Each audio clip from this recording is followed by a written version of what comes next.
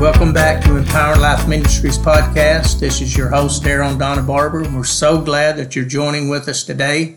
If you listened to the last podcast, you know we're trying to close out this model prayer, and I don't mean that in a bad way. I think it's been good. I've enjoyed it, and it's been. And we hope you have too. Yeah, it's been very eye-opening, because when we first started this, I had no idea some of the things we would pull out of that would be, as you plow that ground, the things that would come forth out of that. But it's been very eye-opening. Very rich. I really was thinking about that after our podcast yesterday, just thinking about the richness of the word that is really been in these scriptures, and we still do. We just we challenge all of our listeners, really dive into the word, really get a good understanding from a new covenant mentality of what the word is saying.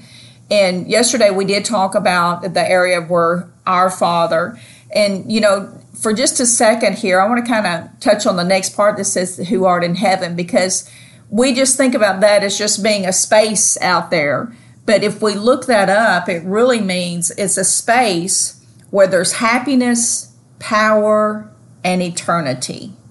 That, to me, that's fullness in itself. It is. And, one of the things I think we need to get into our mindset, too, is that heaven is not, 3 million miles away or somewhere. Heaven is the realm of God. And I believe there's a very thin veil between yes. that realm of heaven, because I believe heaven's all around us. Mm-hmm. I even believe that I think it's Hebrews says we're compassed about with a great company of saints. I believe some of the people that have gone on are also around us. And I believe as a preacher, and I've always thought about that way, that when I'm preaching, my mom and my granddad, who's a preacher himself, are cheering me on, Yeah, my mom, yeah. Yeah, absolutely. My brother-in-law, Brent, absolutely cheering us on to do the to fulfill this and to give the gospel, give the good news. And I think sometimes we get glimpses into some of those things. I believe the Lord's, I know we definitely, those realms bleed in together. I don't know if you've ever been in a service and the power of God and the presence of God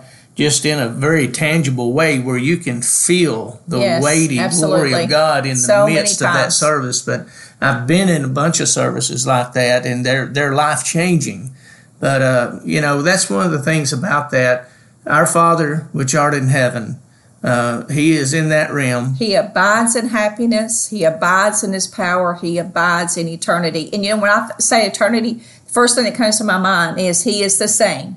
Yesterday, today, and forever. That is eternity for Him. He's never going to change in that. Sometimes we think about eternity as just being, in our future, but eternity has no beginning and no end. Mm-hmm. So it's as much in our past as it is in our future. In our future. We're living in that. But thank God, our Father which art in heaven, hallowed be thy name. Mm-hmm. You can't get into the presence of God. You can't get into that heavenly realm in the presence of God without honoring and exalting His name above every name that's named in heaven and earth. We're saying, blessed is your authority.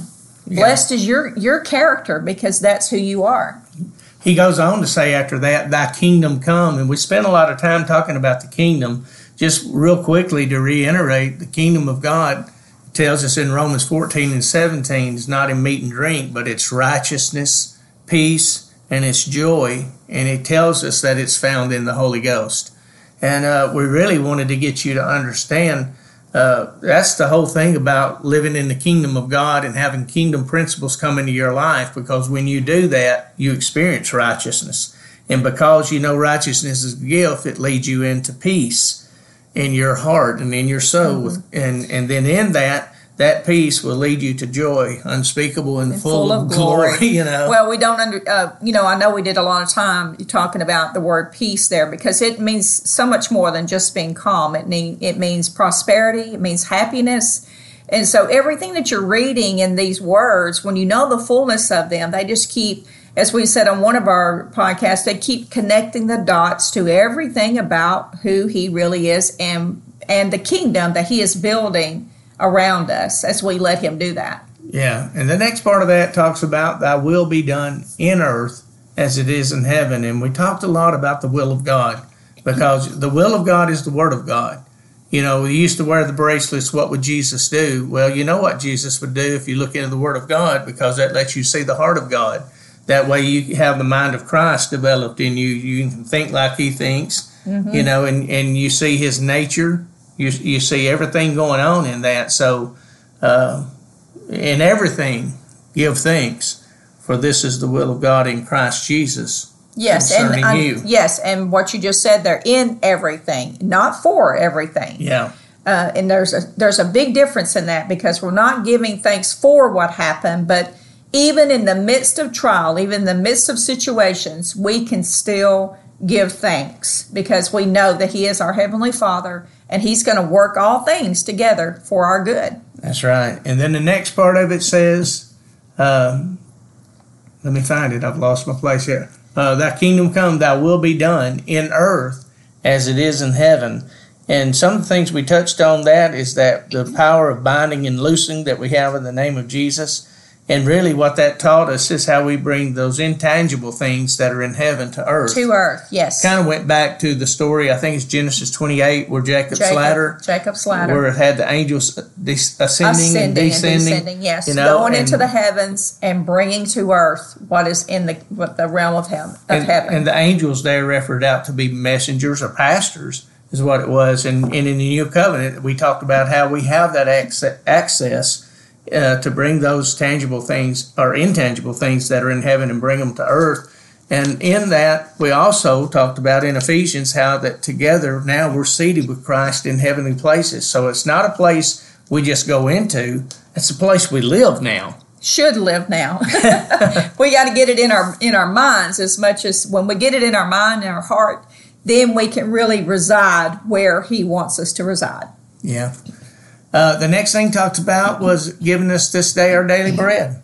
And, we've got to have a daily relationship with the Word of God.